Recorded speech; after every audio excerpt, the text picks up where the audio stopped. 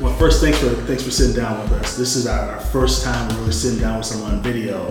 But everywhere I go, people always ask me about my relationship with you, and the Boys and Girls Club, all the stuff that you're doing in the community. So I figured let's put this on video. No doubt. And let's let people hear from you, your perspective on things in life and your strategies and all the stuff you and I talk about offline. Let's let people just hear from you, from your voice. I love it. So let me tell you one of the things I hear all the time is, man, why is Mike going to Flint, Michigan, and why is he going to Oklahoma? Why is he in Milwaukee? Why is he going helping Tony Robinson? Why is he there with Janelle, meeting with the police with Janelle? That's not a Boys and Girls Club role. That's not his role. Stay in your lane. Like, that's not what you do. Like, what do you say to people who say stuff like that? I don't think leadership should ever be defined by geography, right? So in our mission statement, we said that we would serve all kids. So whether it's a young person in Chicago, Ferguson, Flint, Memphis, if there's an area where we can lead and provide leadership, we're going to do that. My board has supported that. This community has supported that. Our donors have supported that. And so whether it's Flint, the mayor in Flint call, or other African Americans or Latino leaders or communities of color or poor white kids need help in another part of the country, and if we're in a position to help, it's a ministry. Why not? So, a lot of times you hear a lot of people hating on our coming down leaders for just showing up places. So are people calling you to Ferguson? Are they calling you? Or you just see some disaster somewhere and you just say, I'm just going to show up? Yeah. How does that happen? I've only showed up to one place without being called on, and that was in Flint, Michigan. And so in Ferguson, it was the mayor and it was the president of Urban League that called on me. In the Tony Robinson situation, it was a friend of Tony Robinson's mother who has called on me. When there's been shootings in Madison's, it was either the families or other community leaders who have called on me and our organization to support it. Now, Flint was different. I happened to be in Atlanta at the time, saw the story on CNN, and just couldn't believe that this was happening in our country. So we took 30,000 gallons of water to Flint, Michigan. This community responded to our call to action. There's a sister by the name of Miss Cupcake. She worked with me to be able to do that. And we went down there, we met with the city council. They gave us proclamations. We actually walked door to door passing out water. And people, even from Flint, was like, you all don't understand this community. You don't want to go knocking on door to door. People were crying. People were hugging us. The first couple that we met was two gentlemen who was walking 1.5 miles a day to get water, and we gave them about 100 gallons of water. So I'm proud that our community support efforts like that, and I think unfortunately when you do that, sometimes the criticism comes. So I want to kind of divide this, because I think the Tony Robinson and Janelle thing are kind of separate issues, right? But when you're traveling to places, what does your board think about that? Right? Yeah. Because is that just, how do they say that works for them? Yeah. And are people, the resources that you get, like, do people criticize you for taking resources from Dane County and kind of taking them to other places? Yeah. How does that work? So here's what I would say. We're one of the fastest growing Boys and Girls Clubs in the country. So we have a superb board, a superb leadership team. And our board supports, it's in our mission statement to be able to do that. If we can lead in another part of the country and help another Boys and Girls Club or another community, and if our community support that, we'll do it. In every last one of those situations, our community raised money. Michael Brown's family, $20,000 plus scholarships for his siblings to go to college. We went to Joplin, Missouri. $5,000, 5 semi-truckloads full of supplies to support families in that community. And the story just goes on and on and on. Now, if we put a call of action out and the community don't respond and don't give, we don't go. And so I've never done it at the expense of Boys and Girls Clubs. It's like a restricted gift. If a donor give you a restricted gift and say, hey, I want $10,000 to go towards my pajamas for 10,000 kids, you have to go buy pajamas for 10,000 kids. So if a donor give us $10,000 to provide relief efforts in Joplin, Missouri, we're going to honor that support. Where does that come from in you? I mean, that's different, right? Anyone, I shouldn't say anyone, you have a unique skill set. But anyone going to Oklahoma can say, I want to try to raise money, etc. But I don't know if more people even think about they should try to go to Oklahoma or Ferguson for Madison. What is it in you that feels like there's something's pushing you, right? What is driving you to say, hey, I need to go help these people or these kids or these folks in other areas? Where does that come from? I see it, Henry, as a helping hand, right? So I grew up in the projects in Chicago, and there was people who came along my path who gave me a helping hand. And so when you see these incidents happen, whether it's in our backyard or within the state or outside the state, I see Boys and Girls Club as a ministry. And if you're called to go somewhere else to minister and to lead a helping hand, lend a helping hand, you gotta go.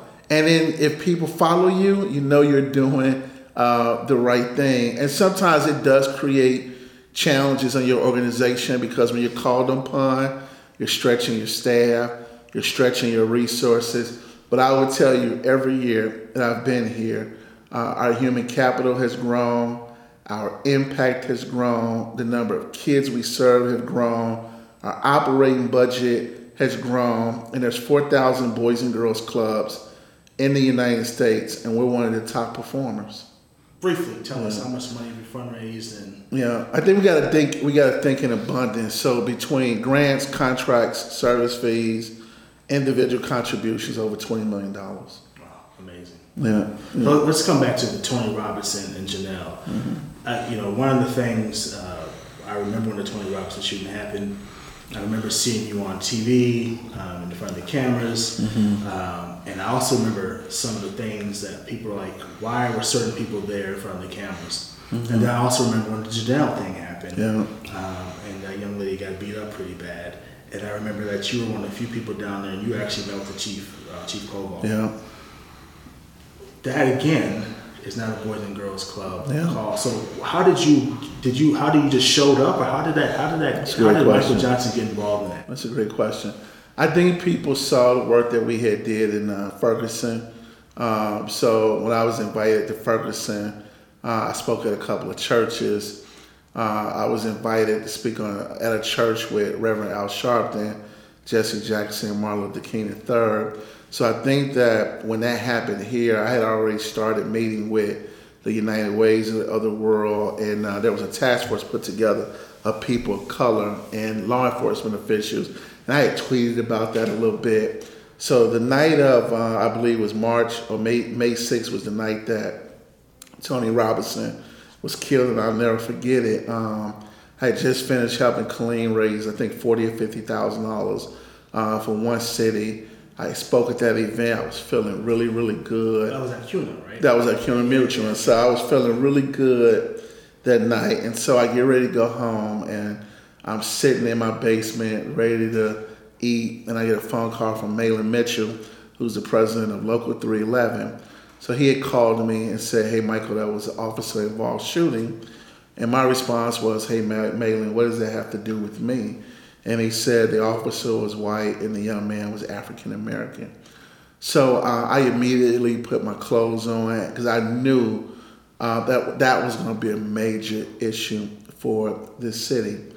On my way to the crime scene, I get a text from a Facebook message from a woman by the name of Sharon Kilroy, who was friends with Tony Robinson's mother.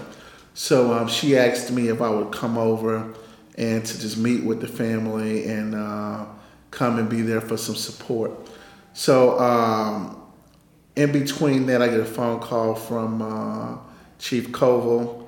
I go over to his office, and I pretty much had shared with the chief that the decisions that he was about to make over the next 24 hours was going to be very, very critical for this city.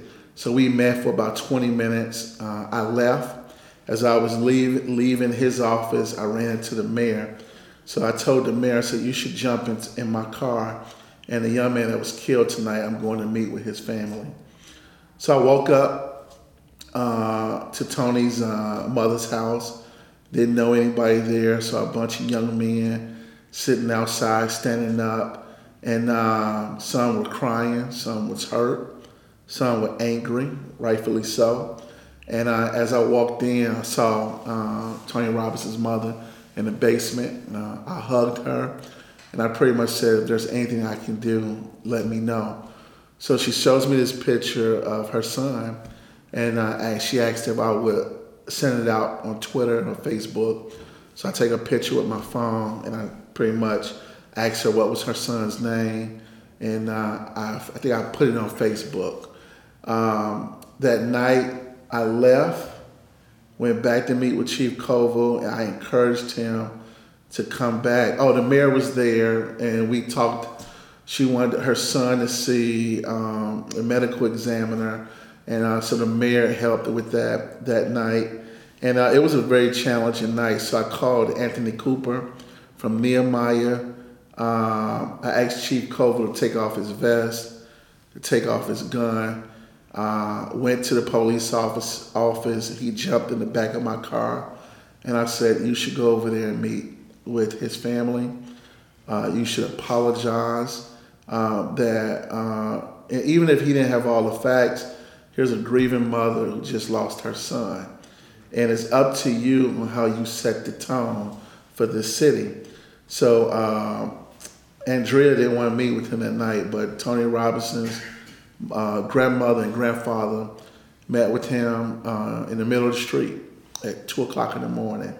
And they gave him some words, and he listened, he apologized.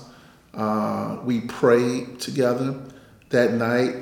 That following morning, I had remember when I was at Ferguson, there was a therapist that was on a panel with me, and she said, anytime there's a crisis in your community, you need to allow people to vent because it's therapeutic. So that next morning, I called Pastor G and asked him if we can utilize his church. About 200 people came out and spoke, and they vented, and I do believe that was therapeutic. The very next day, we had a candlelight visual, and the call of, I worked with the city, Young Gifted and Black, elected officials, the school superintendent, the mayor's office, and we had a citywide candlelight visual, and we asked Tony Robinson's friends to come out, including law enforcement officials, and about 1,000 people came out that night. And so I had committed at the time that we would raise money to bury Tony Robinson. We set up a GoFundMe page for the family. We raised about 20-some thousand dollars. And the criticism came. It came from everywhere. I had police unions from across the country emailing my office. People sending letters to my board. They criticized the police. The police were being critical of me because they thought we were being anti-police for helping to raise money for this family. But then I was also criticized from leaders in our community because I was meeting with the police chief and I had met with the governor. And I think any time that you try to be a bridge builder and try to bring people together, the criticism is going to happen. And so people criticized me, but at the end of the day, I have tried to lead by being a bridge builder. I have tried to support families who have needed support at a time of crisis. And in every case in this community, when there's been a crisis, somebody has called upon us to help. And sometimes we may say no, but many times we find a way to try to help. Let's go to Janelle. Yeah. Because I remember that night like yesterday. There was when that young lady got beat up by the police officer. I remember that you were out down by the municipal building, and you and Maurice Cheeks, I think it was Shiva and Andre Johnson, and other people went and met with the chief. Yeah. Again, so the question becomes, okay, here Michael Johnson goes again. Here we go again. Yeah. Michael is out here talking. He's out in front of the press when something happens. Michael just has to make sure he's in the room. And I also know that, one, I want to talk about what happened with the conversation in the room, because I know some people think what some things were said and not said. Right. So one, why did you go down for the Janelle situation? Yeah. And then two, the conversation that you had with the Chief Koval. I think that's really important to clarify. What Absolutely. Thanks, Max, for that question. So I was actually at the Goodman Community Center. I had just finished helping Mom. They had a fundraiser that night. I had helped them raise $5,000 to send to support one of their students to go to college. So I'm in the parking lot, and I just happened to be talking to Tony Robinson's mother. It was myself, Minister Khalif, and my phone started blowing up. So I had ignored it because I was trying to have this conversation with Tony's mother. And I hadn't seen her in about a month or so. So Anthony Cooper had called me like 4 times, and he was like, Mike, you have to watch this video. And he literally texted that to me. So I watched it, and I was like, wow.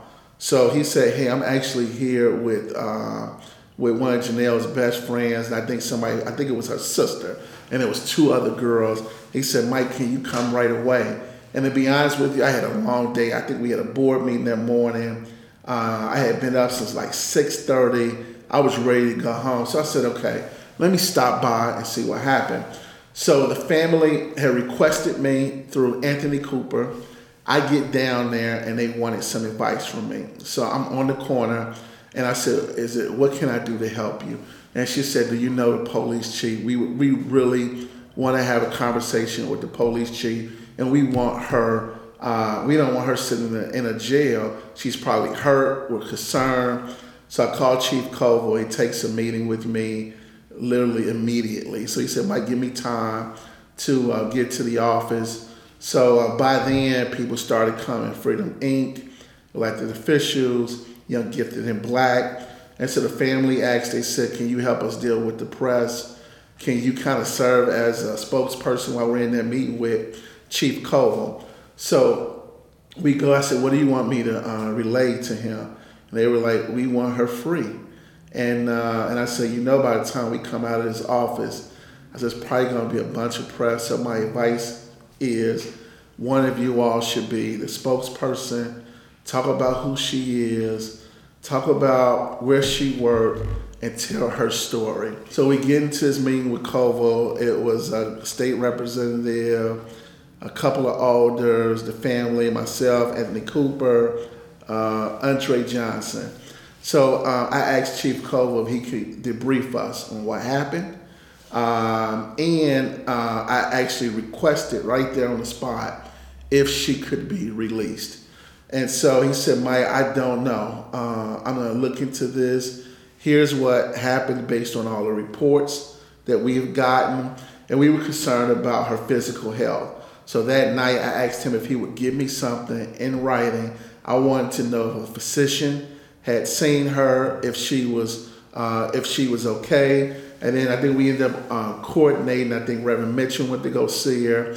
I got in writing from him that night that a medical team did take a look at her. So while we were in the meeting, Andre Johnson from the county had talked about this restorative justice program.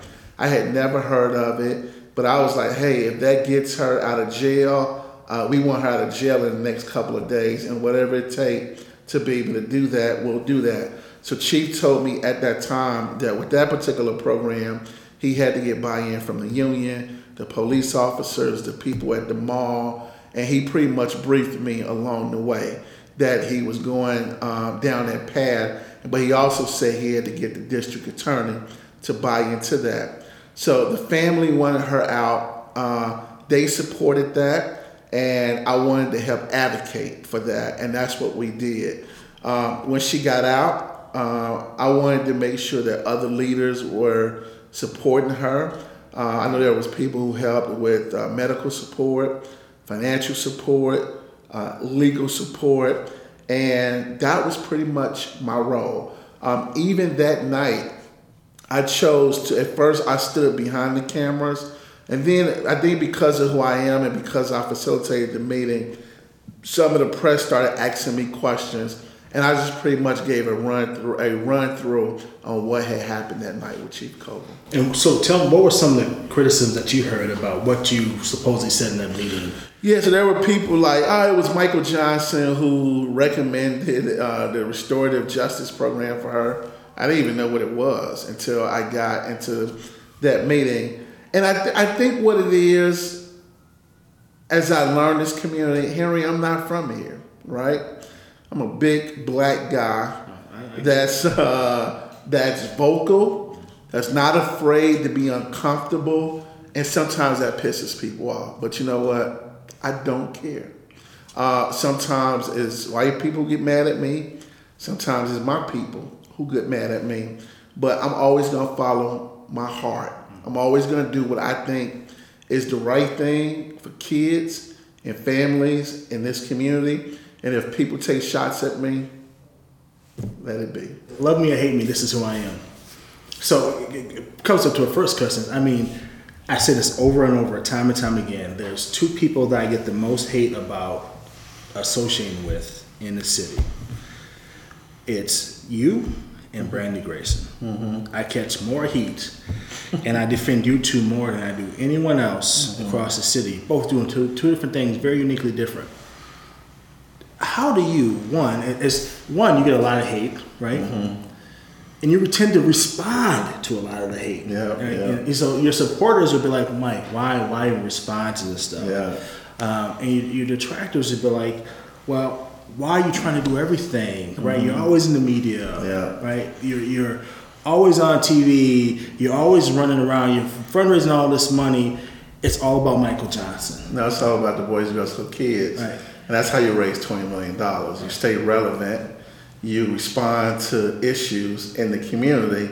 And as a result, you get investments made to support the community that you're responsible for. So there's a method to the madness, you're saying. So you're not just in the press or always posting stuff on Facebook. I literally wake up in the morning. I go to Mass 365, which everyone should do that first, right? And then I go to your stuff to see what you're doing. So you're saying there's a method, there's a reason that you're doing this, or it's just you wanting attention? No, it's fundraising one-on-one. Mm-hmm. You know, I'm responsible for the lives of 50-some-100 kids, almost 200 employees. And we have a big, bold plan for this community, and it's my responsibility to champion that plan, to help families who need support in this community, and I'm not going to apologize for it. And so there's a difference between boasting and being passionate. I'm passionate about this work. I enjoy this work. I get up every day excited about coming to work. And I like telling the story of Boys and Girls Clubs. And I'm not going to apologize to no one for doing that. To no one. Why? Okay, I get that. Yeah. But why respond? I mean, you get to the criticism. Why respond to it? I mean, because, you know, like you and I have talked many times. In political one-on-one, they tell you politics. I know. If you're President Obama, you don't respond to someone else. Yeah. Why even do it? Why even feed into that negativity? So what is it in this? I think it's that Chicago in you, right? That Chicago that I want to get back. But why do you respond? I'm growing. And here's what I would say. I'm not perfect. This community also showed me a lot of love. I mean, the move to a city like this and to be named by Madison 365, one of the most influential African Americans in the state. 6 years ago, I didn't know one person in Madison. And so I get shown a lot of love. But when people show you love and when you're leading and you're making people uncomfortable, you're going to have people that's going to say negative things about you. Now, sometimes people will advise me, Mike, don't respond to that crap. And sometimes I don't. But when it's another influential leader in this community that call me a coon or Uncle Tom, I'm going to come back at them. You punch me, I'm going to punch back. That's sad.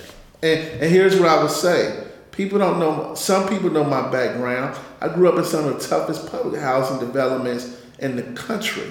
I'm 41 years old. I lived in the projects for 24 years on the west side of Chicago. I stayed in Cabrini Green. I stayed in the Village, in the Abla homes. It gets no tougher than that. Most of my family's still in poverty. I'm the first person in my family to graduate and get a college degree. So I'm gonna grind. I'm gonna work hard for these kids because I want them to get degrees. I want them to be successful. And at the end of the day, I don't want these kids shortchanged. And that's why it's my responsibility to go out with my board and my team and our staff to deliver on the promise, to raise resources for them, and to also help tell their story. So I'm gonna post every day. I'm gonna tweet every day. I'm gonna work with the press. I'm gonna work with black people, white people. I'm gonna work with community activists. I'm gonna work with police. But at the same time, don't get it twisted. You take resources away from my kids. You try to hurt my kids. Ask the mayor, ask the governor, ask other community leaders. I would throw down with some of the best of them. You can even hear it in your voice of passing, like you elevated your voice a little bit. And give you your credit. I think people should want to know. You said earlier that you're not from Madison. Yeah. And you have made such a huge impact on Madison, to the point I walk around in Madison and people call me Michael Johnson. And I don't know if that's a compliment in itself. a big brother, they say, no, big brother. We both laugh, same personalities. But I think it's a testament to all the stuff that you've done, that people actually know you to that impact. The question I would have for you, though, is at some point, the negativity has to wear on you, right? You have to have other opportunities in other places. You have to have opportunities. People might want to come up and play. I mean, you've made this Boys and Girls Club. You took it from here to here, just by straight numbers. Yeah. Why even stick around here in Madison and deal with this negativity? I mean, why do it? My work is not done. I still have that fire lit. We got a big agenda. And honestly, I want to stay here. I would say another 5 years before I feel like we've accomplished what we set out on our agenda. And this chapter in my life is still incomplete.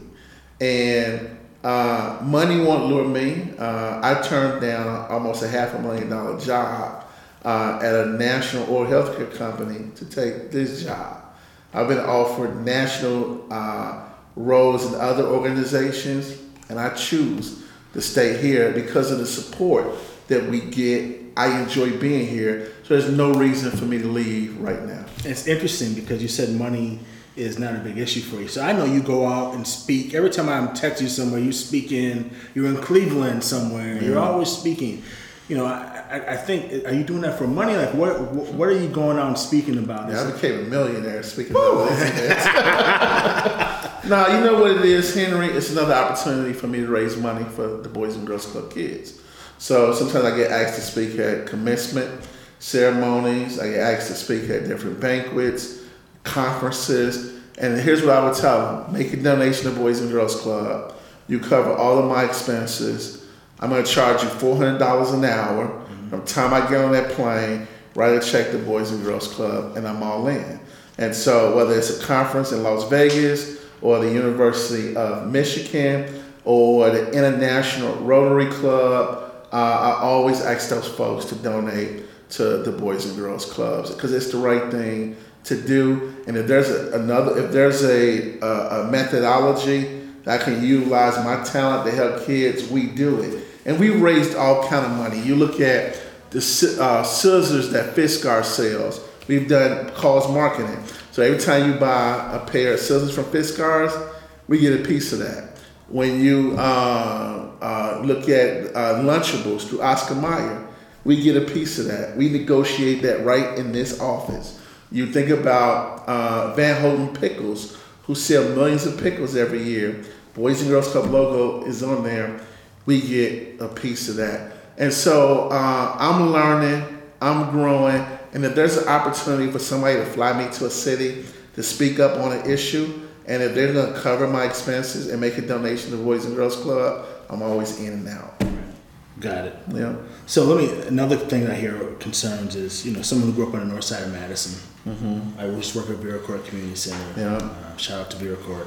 Yeah. This place like East Side Community Center. There's so many different nonprofits that are doing really wonderful work in the community. Mm-hmm. A lot of them will have concerns that someone like you, Michael, come in with this brand, Boys and Girls Club, with your skills, is just taking up all the money, right? What would you say to those organizations that are saying, hey, look, Boys and Girls Club is just taking up all the money. We're doing good work over here to help. Yeah, step your game up. That's a myth. All right, this is a very giving community. In America, almost $400 billion was given to about 1 million nonprofits last year. 4 out of 5 philanthropic dollars come from individuals. So if you're sitting in your office all day hoping that resources are gonna come, it ain't gonna happen. My day starts at 6:30 most mornings, and I'm in the house by 10:30 p.m. most days. So it's grinding, it's meeting with people, it's having relationships with donors, and that's what it's all about. Now, don't get me wrong, there's a lot of organizations doing good work, a lot of community centers that do good work. And some people may say, well, I wouldn't say we're the 800-pound gorilla, but we're probably the 150-pound gorilla, right? So we're growing. And what I would say is that when I took over Boys and Girls Clubs, we were struggling financially. We didn't have a COO, a program chief. We didn't have a finance person. I was the finance person, the HR person, the chief cleaning person. We've had to create those positions. And then we looked at efficiency to figure out a way to repurpose dollars to raise more money to support the work that we do. And as a result, we built a strategic plan. A lot of community centers and nonprofits don't have a real strategic plan that they're living. And so we got our board engaged, we got our staff engaged, we got the community engaged. I remember when we came out with that $15 million plan, people laughed at us and said, there's no way you're gonna get 90% of low income kids to graduate from high school and go on to college. People didn't think it was possible. People said there's no way you'll find 500 jobs for teenagers. There's no way you'll put a community center and a fitness center and get an office like this for $1 a year. All of it was in a plan that we created 12 years ago, and we keep that plan alive because that's our blueprint. That's our roadmap for these kids. And sometimes you gotta do crazy things to raise money.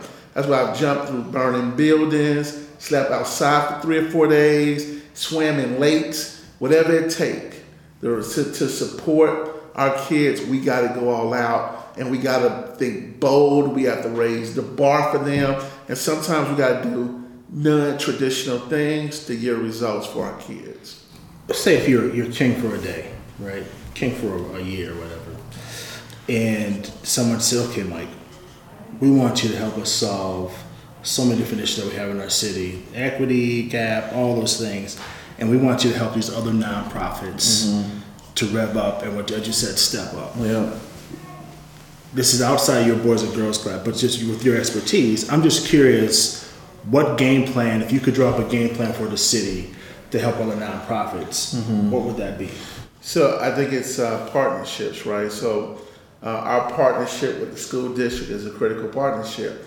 So a lot of people don't know we have almost 100 paid tutors in classrooms during the school day. So I think partnerships are critical. Strategic planning is critical. Board development is critical. My board raises about 10% of my operating budget. So if you don't have an engaged board, I have almost 100 bosses. So between my board and then the committees that come underneath that board, I report to about 100 people, 100 different personalities. And you have to know how to navigate through those relationships and build an infrastructure to inspire people to support your cause. Now, if you're coming to work all day, you're sitting in your office and you just tired, we have to earn the right to sit in these chairs every day. So if you're just coasting, if you're not getting things done for young people, you're actually doing a disservice to them. So my advice would be, when you look at the disparities that exist, mass incarceration, the academic achievement gap, the unemployment rates in this city, we need a citywide plan that brings the business community, the philanthropic community, the nonprofit community, and it might take a referendum or something like that, because what we're doing, we're piecemealing. $25,000 there, $50,000 there. You want to solve these issues, you have to put resources behind them. One of the reasons why Avid Tops is doing so well is we raise almost $2 million a year for that program. We put 100 tutors inside the schools in classrooms with kids. We have full-time staff that's supporting them, and as a result, a large percentage of my kids are graduating from high school and going to college. 337 kids go to 25 schools. 20 go to 61 schools in 25 states across the United States. These are low-income kids of color. Imagine if we didn't raise that $2 million, what would happen to these young people? So we got to know the resource development piece of it, and we got to have a plan. And a lot of that's the recipe that's missing from the playbook of a lot of our nonprofits. And I hear this, like, we have over 6,000 nonprofits in Dane County, and we're still doing so bad when it comes to certain parts of our community. I like what you're saying about having a game plan. The question is, who, if you could, again, you're king for today, who's at that table with that game plan? Who's helping put that plan together? Because you think funders have to be a part of that, right? Because I think funders sometimes kind of go after the shiny toy instead of things that's being effective in our community. So who would be at that table to kind of create that plan? So I think we got all the data right. There's a lot of efficiency. So my first year at the club, we were able to identify about $150,000 in costs that we were able to repurpose. I actually think there's a lot of nonprofits that need to be acquired, need to be repurposed, need to merge with others to create efficiency. We leave a lot of money on the table, right? There's a lot of federal dollars that we do not go after because we don't have enough development people to go out there and to make resources happen for families in our community. Just like in a business. In a business you have, in most businesses, you have a sales team, an HR team, a training team, this team and that team.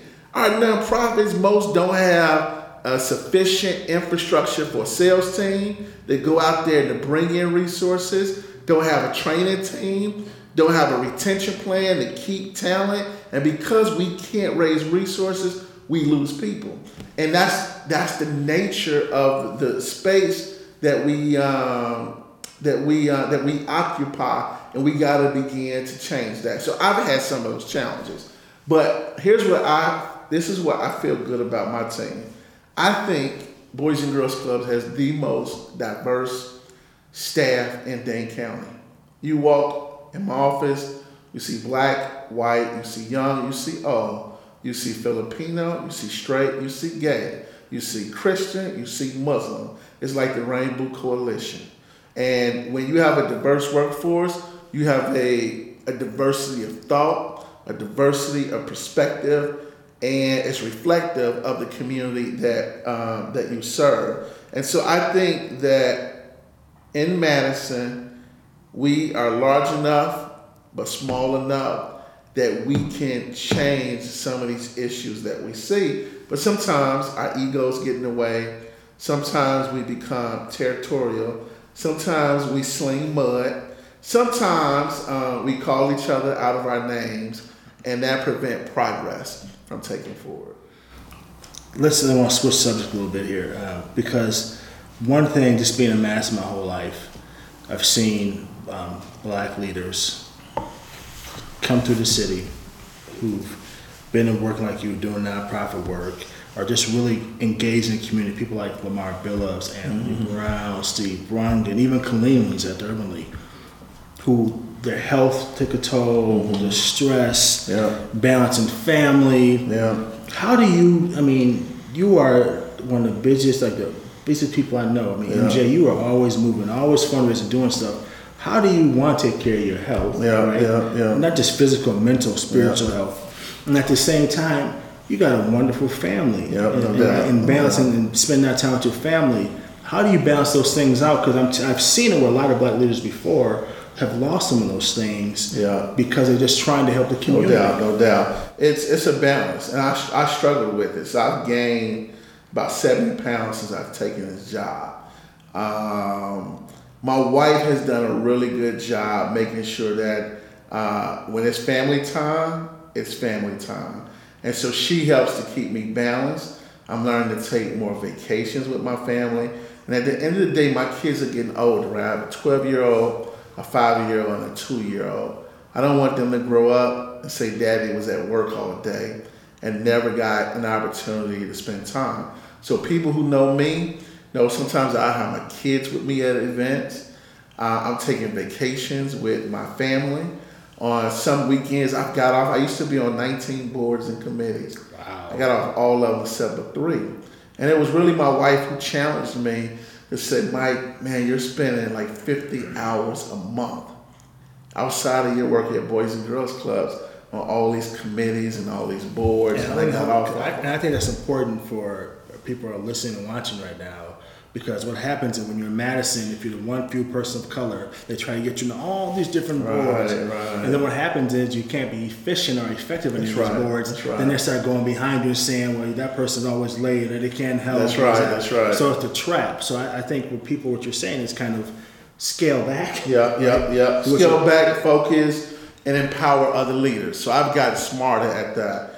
And then I think about from a health perspective, right? So a lot of times you'll see I've tried it, whether it's biking at 4:30 in the morning, or I've tried everything, and I haven't done well at that, and so I got to get better.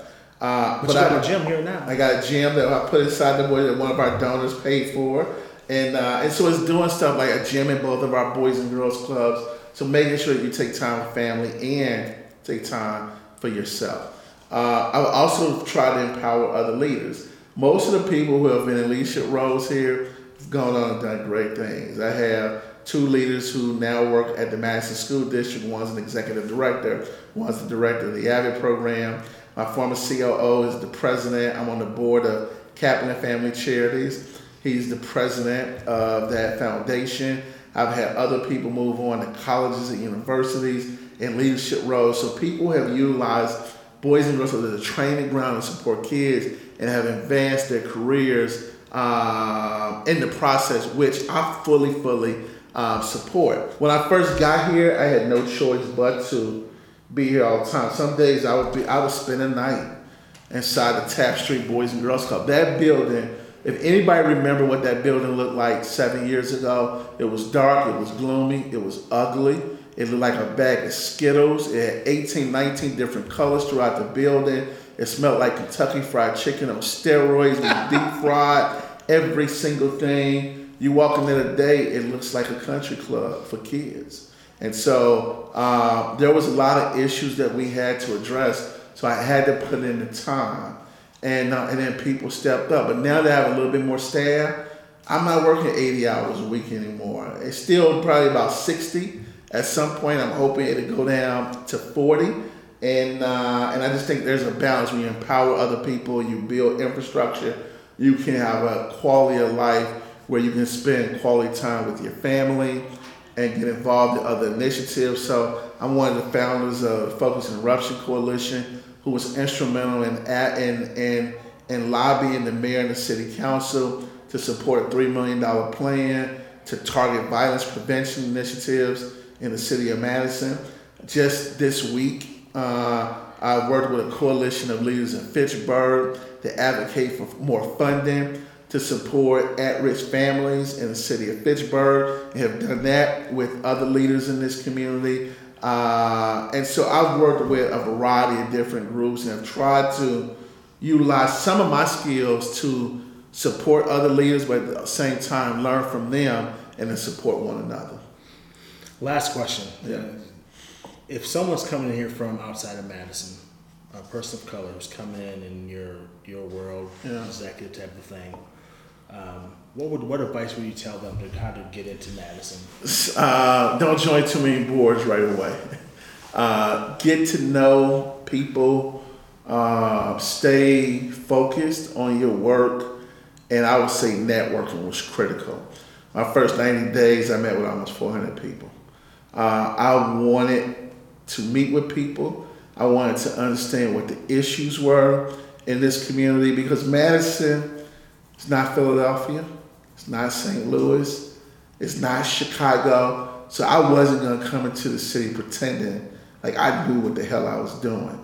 So I picked up so much intelligence by just simply having coffee with people, having focus groups, understanding what the issues were, and it was really a good springboard that helped me through our strategic planning process. Thank you for your time, MJ. Anything else you want to leave us with? I think you got it, bro. MJ, Thanks, choose man. one, anyone. Appreciate Jordan, you, Jackson. man. Appreciate it. Wow, that was quick.